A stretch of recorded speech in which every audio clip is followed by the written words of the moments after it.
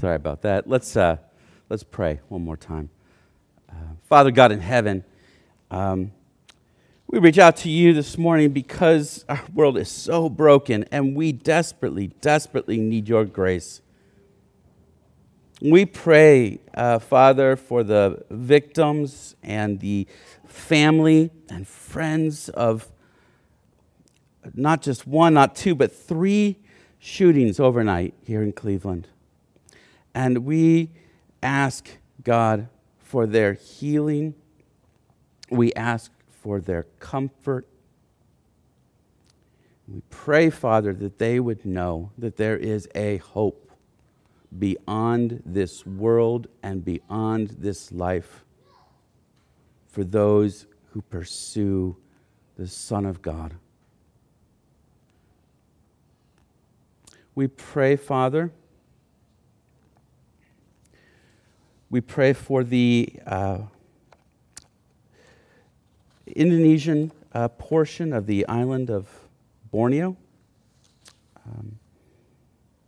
We pray, Father, for the Malay there who are captivated by Islam and animism and among some of the least evangelized in Indonesia. We pray, Father, for a mass movement of souls into the kingdom of the eternal Son. We pray that those few Christians in that population who so many of them feel they need to live their lives in secret would have the boldness and the courage to witness to the glorious grace of Jesus Christ. And that you would turn whole families to his grace. We pray for those on the island who migrate there for industry and for work, and we pray that the ethnic divisions among those different peoples would be destroyed by the gospel of Jesus, and that those who are Christians there might reach out with love across those barriers to make your good news known. We pray for the remote tribes on the interior of that island. We pray that medical missions and orphanages would be a strategic way to bring the good news, but we pray also for pioneering spirits, that you would raise up laborers to go into that harvest and turn hearts and minds to Christ. Father, we pray for the Chinese Christians there on that island, that they would have the confidence and the hope to reach their neighbors, and particularly their Chinese neighbors, for the sake of Christ. Father, may we who have so much more freedom and so little to fear be emboldened to make you known where we are here in Cleveland. We pray for that and for the ministry of your word through my sermon, that it might be fruitful. It's in Jesus' name we pray. Amen. Let's turn to Titus chapter 3. We're continuing a series there in Titus.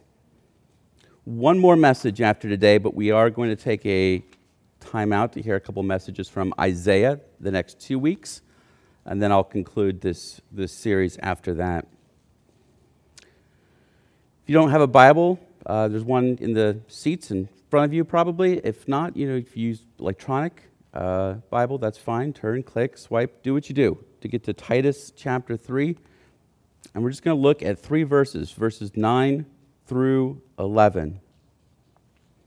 Paul writes to Titus, "But avoid foolish controversies, genealogies, dissensions, and quarrels about the law, for they are unprofitable and worthless. As for a person who stirs up division after warning him once and then twice, have nothing more to do with him, knowing that such a person is warped and sinful. He is self-condemned. So I asked, what are the most controversial issues you've encountered in the churches you have attended? I hope you've not experienced too many, but I'm sure some of you have faced some difficult situations, whether political contention or paint color. These things aren't just regrettable, they're largely inexcusable, because the consistent message of the New Testament and the implicit theme of our passage this morning is that the gospel demands unity. The gospel demands unity.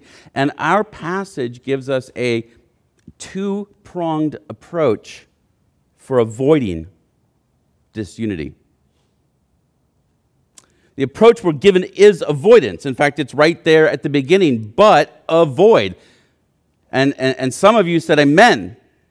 But avoidance does not mean ignoring, and avoidance doesn't mean not dealing with. Because the avoidance that Paul is talking about here is an avoidance that requires personal involvement. It's an active avoidance, we might say. It's not a passive one. And the first avoidance that Paul insists on is that Titus and the Christians on Crete should avoid divisive behavior. They should not allow themselves to get entangled in activity that promotes unnecessary discord. You know, if you suppose you have an uncle who has a tendency to drink too much when he goes to the ball game, and when he drinks, he gets unruly, and he starts hollering at the umpires, and starts hollering at the opposing team, and booing every pickoff, and starts yelling, "Balk!" every time the guy steps off the mound, basically annoying everyone in his section. And he makes the game miserable. And suppose your family is going out to a Guardians game for the weekend. Someone might tell your uncle wisely, "We'd like you not to drink at the game." Your family is taking a stand to avoid controversy, to avoid creating a scene. You want to avoid the behavior. It's not so much the issue, it's the behavior. And that's closer to what's going on in this passage. We're not telling people to ignore sin. We're telling people who might get involved with sin to not do it in the first place, to avoid sin. And Paul names 4 problems that could lead to disunity in the churches on Crete. He lists foolish controversies, genealogies, dissensions, and quarrels about the law. Now, it would be good to know what Paul's talking about and what he's not, so that we can apply this standard well for our lives. So let me go through each one of these briefly. Foolish controversies are, they're controversies that happen to be foolish. And what I mean is he's not suggesting that all controversy is foolish. It's not like he's saying that controversy by its very nature is foolish. But many controversies are foolish, and those controversies you want to avoid. Because the idea of controversy, it often refers to debates of a philosophical nature, the pursuit of truth. And so in that sense, they can be very good. For example, some Jews had a controversy with the disciples of John the Baptist about the need for baptism. And later, some Christians had controversy with Paul and Barnabas about whether the non-Jewish Christians in Antioch needed to be circumcised and become ritually Jewish in order to become followers of Jesus. Those were important debates to have. One of them, Paul himself participated in. So the meaning isn't to avoid all debates. So what makes a controversy foolish then? Well, I think foolish controversies are ones that deal with either unserious questions or unserious people. And I'll give you examples of both. The example of circumcision is actually relevant because it It shows how these things can shift over time. In Acts 15, Paul and Barnabas were confronted by some Jewish Christians who were teaching that Gentiles, that means non-Jewish people, needed to be circumcised. And in the early days of this Jesus movement, with Gentiles coming to faith in Jesus, it was a bit unclear. Did they need to become Jews first and then Christians? And what did that mean to become a Jew first? It was a serious, legitimate question. And they took that matter to Jerusalem, where the early church leaders debated the question and settled the matter that Gentiles did not need to be circumcised. And their reasoning, which was expressed by the Apostle Peter, was that if God gave his Holy Spirit to them when they were uncircumcised, then God must not see circumcision as a prereq. God was, as Peter said, no respecter of persons. And it became a fundamental tenet of the Christian faith that ethnic background was no barrier to God's salvation. The good news was that God saves people from their sins by a free gift through faith, not by the works they do or don't do.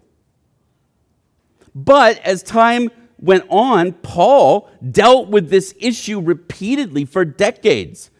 It comes up directly or indirectly in letters to the churches in Galatia, to the churches around Ephesus, to the church in Rome, and through Titus to the churches on Crete. At some point, this stops being a serious question.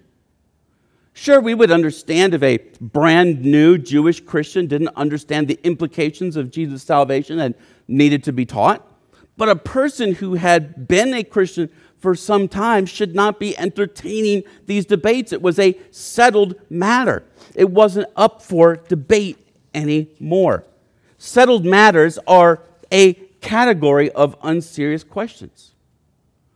With a new Christian or an immature believer or an outsider, we will patiently discuss and show and explain, but we don't get into battles with each other over these things. The reliability of Scripture, the Trinity, how Jesus saves, these are some of the questions that we would consider settled and no longer up for debate. Another category of unserious questions are the ones that have little bearing, maybe no bearing, on the beliefs and practices of the Christian faith. Some of these still might merit discussion for faithful edification, but they shouldn't be matters that cause division. Some Christians debate the order in which from eternity past, God issued his decrees related to the fall and his salvation. And you could find yourself being a sublapsarian or an infralapsarian or a supralapsarian. How many of you know where you fall on that spectrum? Now, could a discussion about those things and the wonder they create in our hearts about God's marvelous eternal plan to save be edifying? Yeah, I think so. But should it be a divisive controversy? Absolutely not. We're all too familiar with stories of churches that split over carpet color or the arrangement of chairs. Those kind of things are also unserious questions. They don't help us to know Jesus better or follow Jesus more closely. Today, we might be tempted by certain political questions.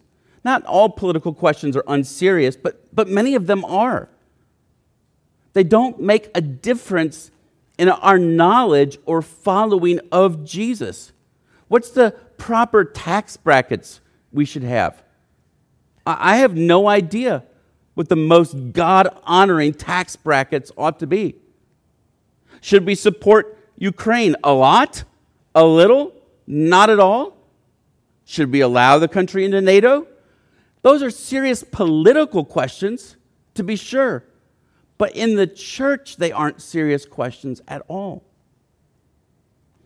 So anything that's settled in church history and anything that does not help us to grow as Christians is probably an unserious question, and it will only lead to foolish controversies. Let's talk about genealogies. This is probably a specific example of a foolish controversy related to what Paul called Jewish myths in chapter 1. We talked about this at the time, so I won't go into it as much here, but it was popular at that time for some Jews to put great emphasis on the genealogies that are recorded in the Bible. I'm talking about places like 1 Chronicles, where the first 8 chapters are an extensive list of who begat whom. And those are important. When you come to those in your Bible reading plan, read them. There's value in those genealogies. God had those recorded for a reason. But we have evidence that some ancient Jews would make a big deal about obscure figures in those genealogies or create entire myths around them. It's possible that some of them were getting overly focused on their own history, their own lineage, their own branch of the Jewish family tree. But to what end? Because we're not made right with God on the basis of family legacy. Don't tell me what your parents or your great-great-great-grandparents did for the church. Tell me that you are living for Jesus. In fact, Paul says elsewhere that all who share in the faith in God that Abraham had, those are sons and daughters of Abraham. So the most important aspect of our ancestry is not biological, our shared genes. It's not adoptive, a shared last name. It's spiritual, a shared faith. Paul mentions dissensions, and that's a fairly generic word that refers to fights that lead to disunity. And the Bible uses it as an example of the type of behavior that characterized unspiritual, worldly, non-Christian, sinful people. And so it's something that should not characterize Christians who are doing their level best to, as Paul put it in Romans, live at peace with everyone. Christians may be called to put an end to dissension, but we shouldn't be the ones causing it. And the quarrels about the law are disputes about the fine points of Jewish law. For Paul, as we already saw, this would include debates about things like circumcision. And the New Testament writers are very clear that God's moral law is still in effect. Do not murder, do not steal, do not commit adultery, honor your father and your mother. But the ritual aspects of God's law, sometimes called the ceremonial law, the law is designed to make national Israel unique among the nations of the earth, have been done away with by Christ, who makes his people stand out by the Holy Spirit, helping them to live new and holy lives. We're not marked by our refusal to eat pork or wearing 2 types of material in our clothing. We're marked by new hearts, changed from the inside out. There are, though, churches today that have not gotten that message. I've been confronted by Christian women who will not wear pants because the book of Deuteronomy says in the Old King James, the woman shall not wear that which pertaineth unto a man. And it's like, you know that they have women's pants, right? You know that there was a long time when Hebrew men and Hebrew women both wore robes, right?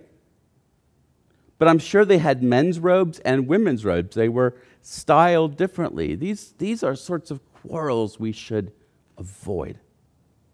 Should we teach? Yes. Should we counsel? Absolutely. Should we encourage? Should we uplift? For sure. But these things should not cause disunity. And the reason here is it's given in very stark terms. Paul says these issues are unprofitable and worthless. That's pretty much exactly what it sounds like. Debating these things do not add any spiritual value to your life or anyone else's life. They do not make the church stronger. They do not help us as a church, let alone as individuals, follow Jesus.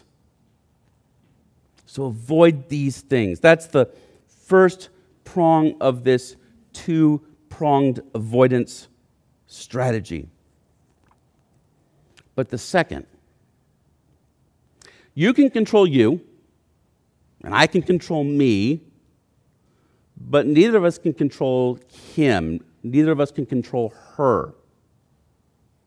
And so what do we do if a divisive person enters the church? What do we do if someone we've known for a long time and we've loved dearly becomes divisive? That's what Paul wants to address when he writes, as for a person who stirs up division. The Greek word here for divisive is where we get the term heretic.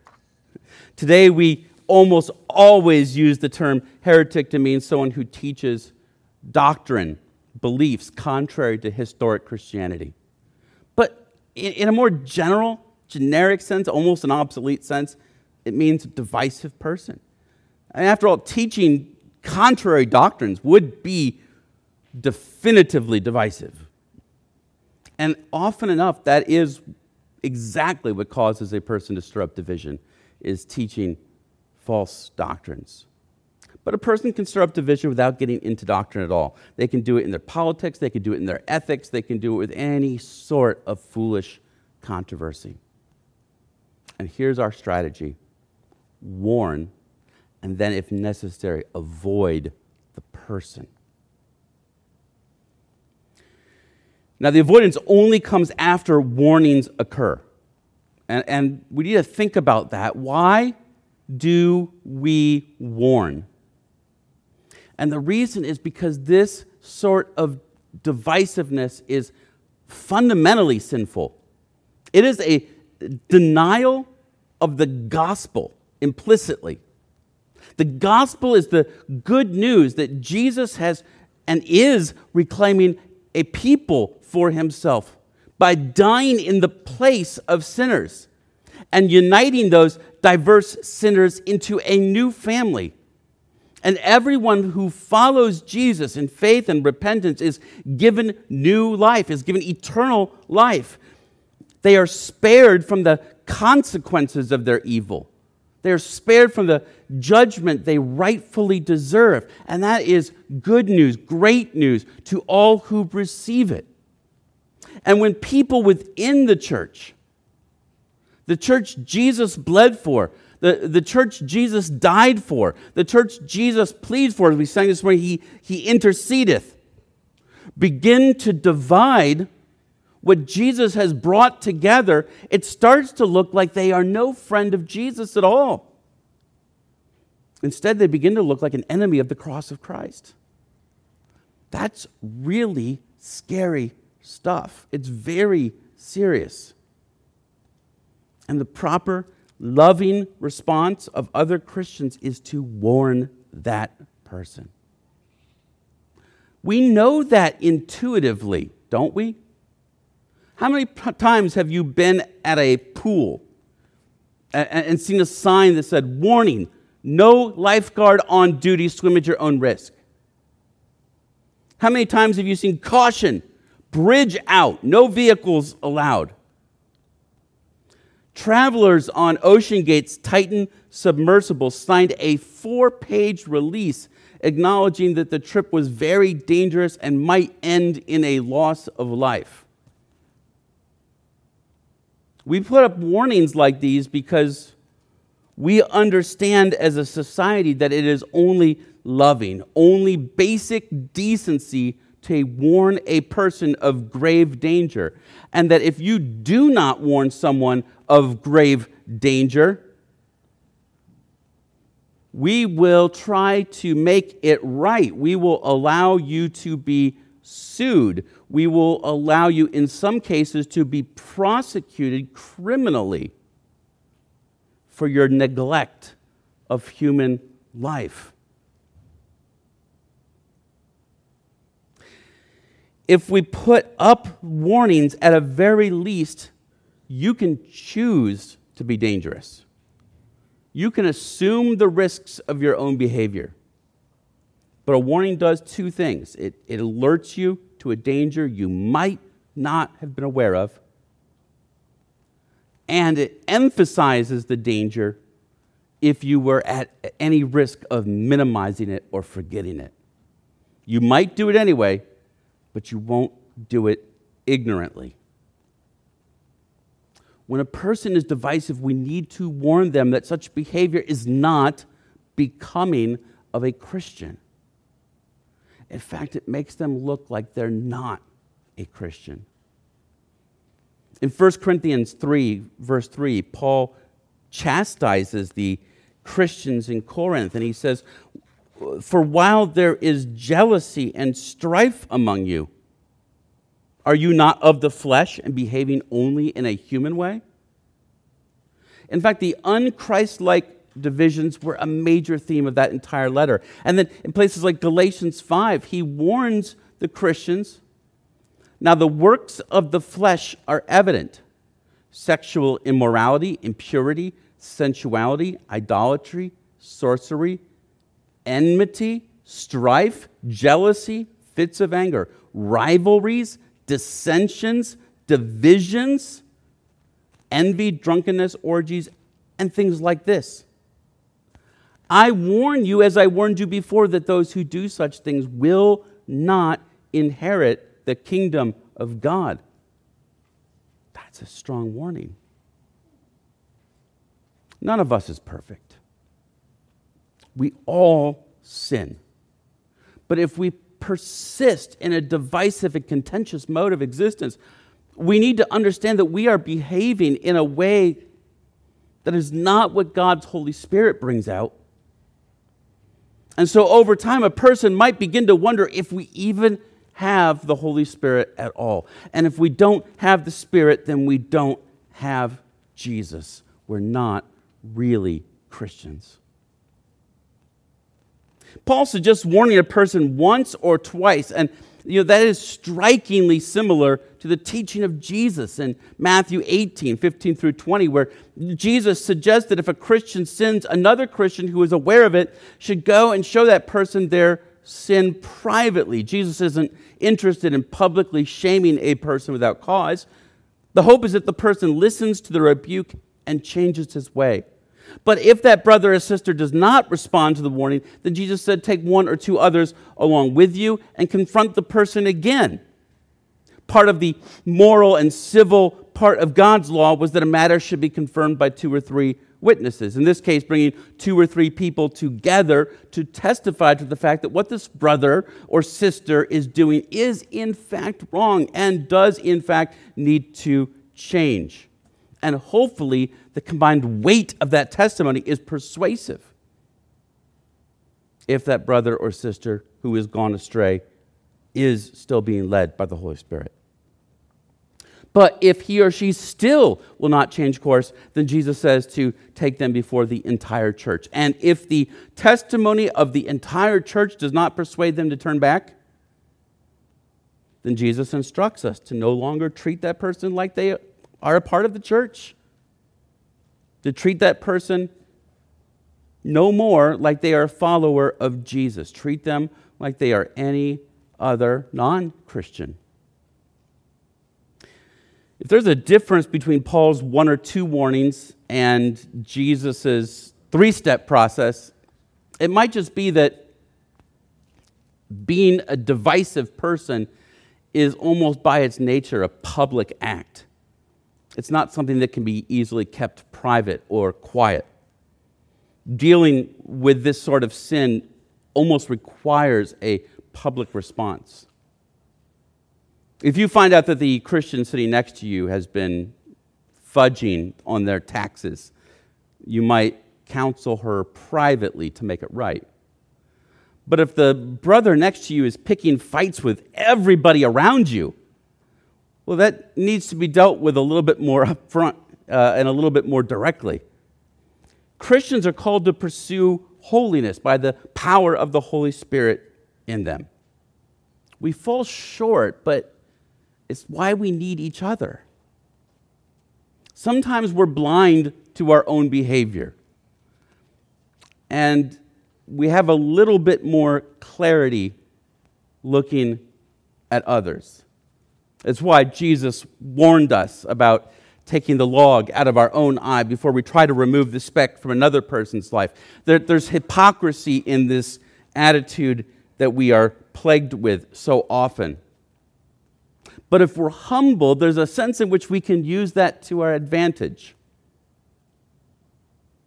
If we're humble, we can welcome the correction from each other that we desperately need, and mutually help each other live holy lives. That's true of every sin.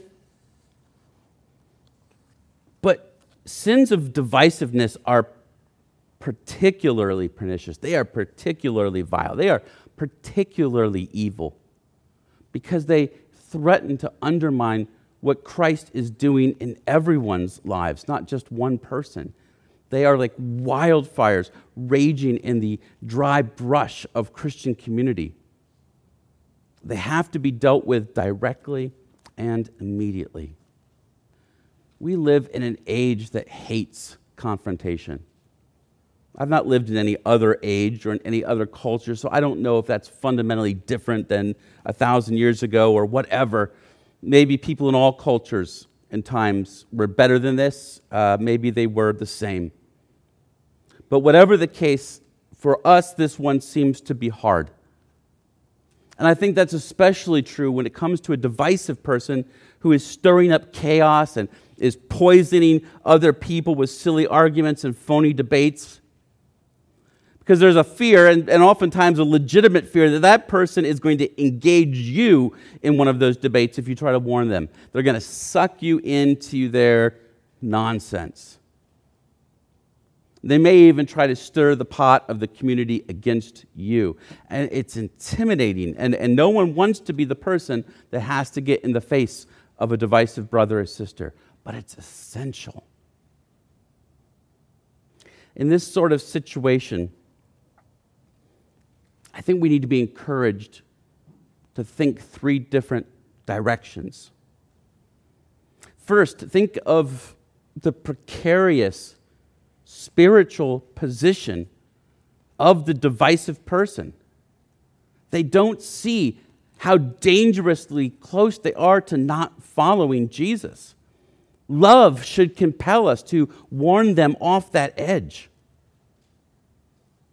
Second, think of the damage that can be done by that spreading wildfire if it's left unchecked. Think of your fellow brothers and sisters in the faith. Think of the things that they have given up in their lives to follow Jesus. Think of the things that they have hoped for the sake of Jesus. Think of all of Jesus' promises to his body, to the church. And think of those brothers or sisters feeling like they need to walk away from Christ's church, where all of Jesus' blessings are stacked because they are being driven away by the divisiveness of one person. Think about how that jeopardizes their salvation and jeopardizes their blessing and jeopardizes their call to holiness. Third, think about the watching world. Just as the Apostle Paul cautioned the Christians living in Corinth that Jesus was not divided but is one for his church and with his church, so we dare not give the watching world the idea that Jesus himself is factitious, that Jesus himself is divided, that Jesus himself is anything less than unifying. They already have that impression because too often our churches are involved in these inter-ecclesiastical debates, arguments between Christians within churches. Now, a lot of that is myth, and a lot of that is overblown.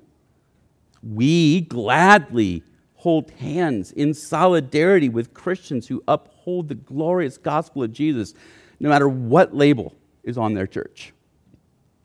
It's the good news of Jesus and his kingdom that unites us, even if we worship according to a different style or custom. But we have to be honest that sometimes those criticisms are legitimate.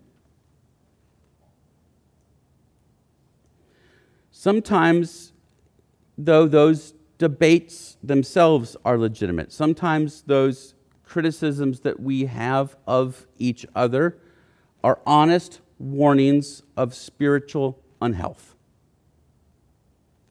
But other times those criticisms stem from a spirit of divisiveness in our own hearts. And let's not give a watching world any further reason to mistake the character and heart of Jesus. Let our heart and our prayer be for their salvation, and let's not be the reason they do not hear, and they do not seek, and they do not find.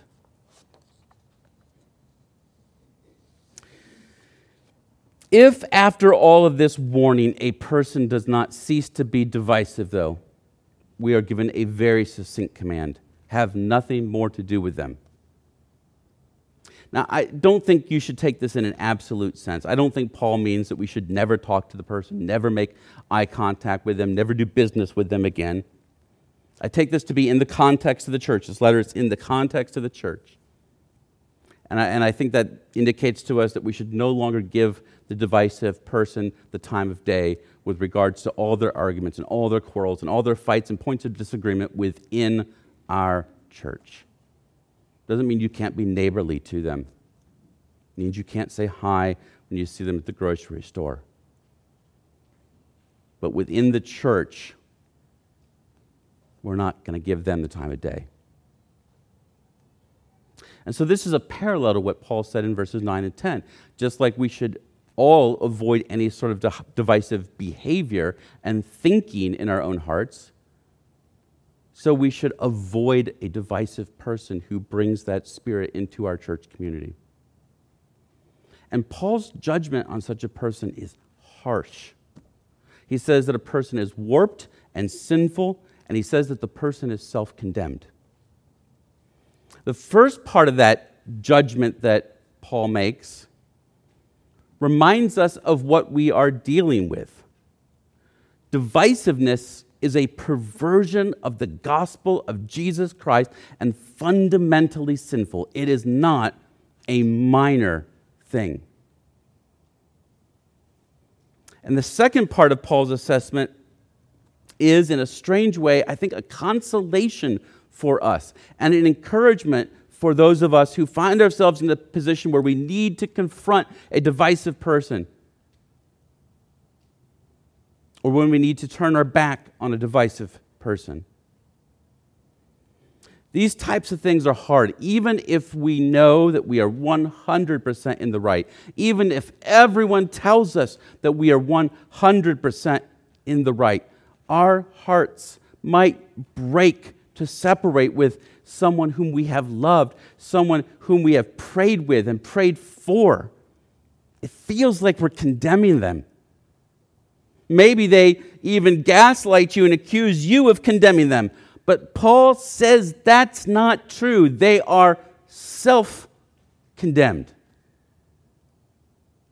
Paul's again, I think, echoing the teaching of Jesus. You may be familiar with John 3:16 and 17. For God so loved the world that he gave his only Son, that whoever believes in him should not perish but have eternal life. For God did not send his Son into the world to condemn the world, but in order that the world might be saved through him.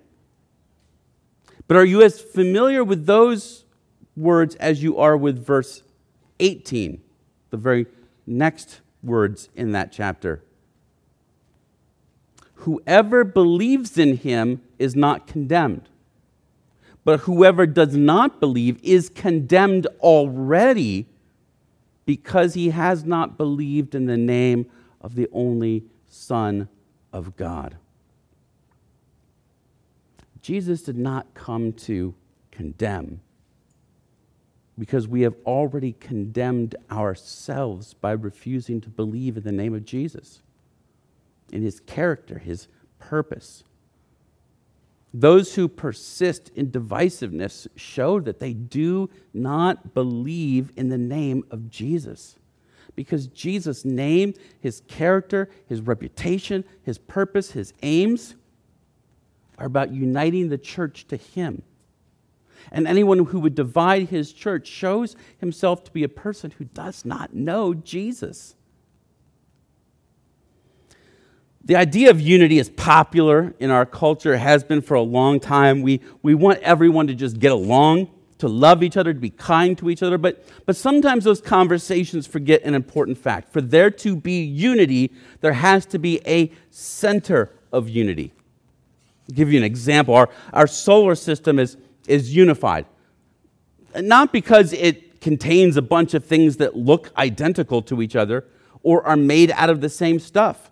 We have rocky planets and gassy planets and planets with rings and planets with moons. And we have asteroids and we have comets.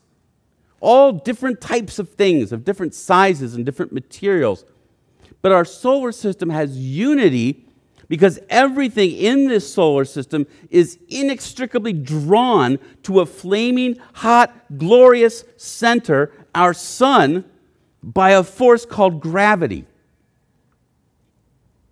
In the same way, Christians are called to unity. But that's not a nice sentiment or a feel-good notion.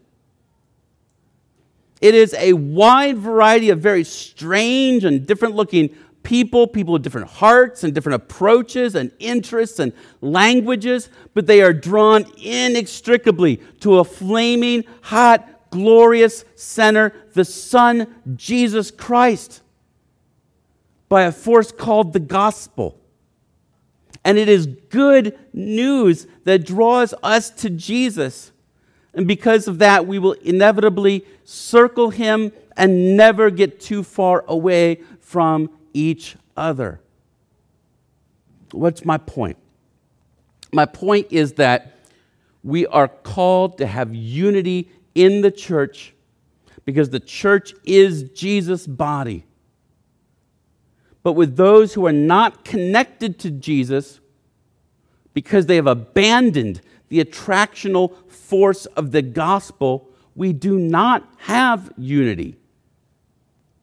In 2017, scientists discovered a strange object passing nearby. It was traveling way too fast to have come from our solar system. And they gave it the Hawaiian name Oumuamua, which means something like first distant messenger, since it seemingly came from a galaxy far, far away.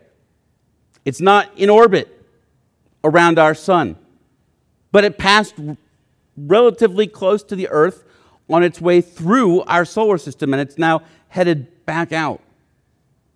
It's not a judgment against Oumuamua to say it's not orbiting our sun and so not part of our unified solar system. It's just acknowledging the reality, the physics, the data points. And the same is true of a divisive person.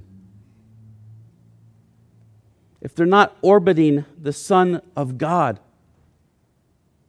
by the attractional force of the gospel, it is not judgmental to point that out. It's merely acknowledging the facts, acknowledging the reality as it is.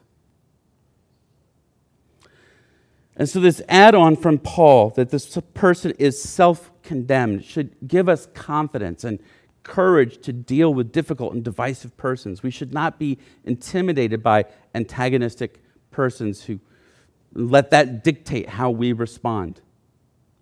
We can and we must warn, and if necessary, actively avoid the person. I feel like a message like this is something that a pastor might preach because he wants to single out a disruptive person and use the bully pulpit to deal with his perceived enemies and hopes that you guys take care of the problem and not me. And I hope you know that's not true. Those who have been around know that we generally preach through books of the Bible, and we preach through them consecutively, passage after passage, and what comes up in the text dictates the message. So we don't come up with a message and then find a text to preach based on that so that you're hearing what Chris's hobby horse is that particular week. And I am so thankful to God that this sort of disunity is something that we have not experienced much of, if any, in the time I've been at Gateway. There are no issues that I'm aware of. At the same time, I trust that the Spirit works through our preparations, and I trust that the Spirit wants us to be aware of these truths now for His good reasons. And I don't know what those reasons are. That makes me nervous. But I do know that the unity of Jesus' church is too precious to waste. As Paul wrote to the Galatians, for as many of you were baptized into Christ, have put on Christ. There is neither Jew nor Greek. There is neither slave nor free. There is no male and female, for you are all one in Christ Jesus. And if you are Christ's, then you are Abraham's offspring, heirs according to the promise. So let's protect our unity with this two-pronged remedy of active spiritual avoidance. Let's pray. Father in heaven, we thank you that for whatever reasons in your good plans and purposes, you have largely spared us over the last many years of divisiveness and disunity and foolish controversies and quarrels. You even spared us such nonsense as our church endured COVID, and we know that so many churches did endure foolish controversies during that season. And yet, God, humble us to remember that, but by the grace of Jesus Christ, we would be in the same boat as so much of our world. This is not our doing, it's yours. Give us the confidence and the strength by your Spirit to not rest on the former unity we've held, but to continue to pray for and to work for maintaining the unity of the Spirit as you teach us in Ephesians, as we pledge to each other in our members' covenant.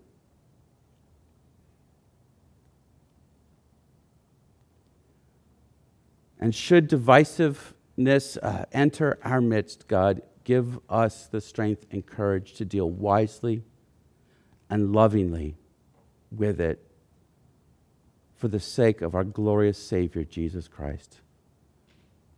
It's in His name we pray. Amen. Let's stand and sing to that Savior again.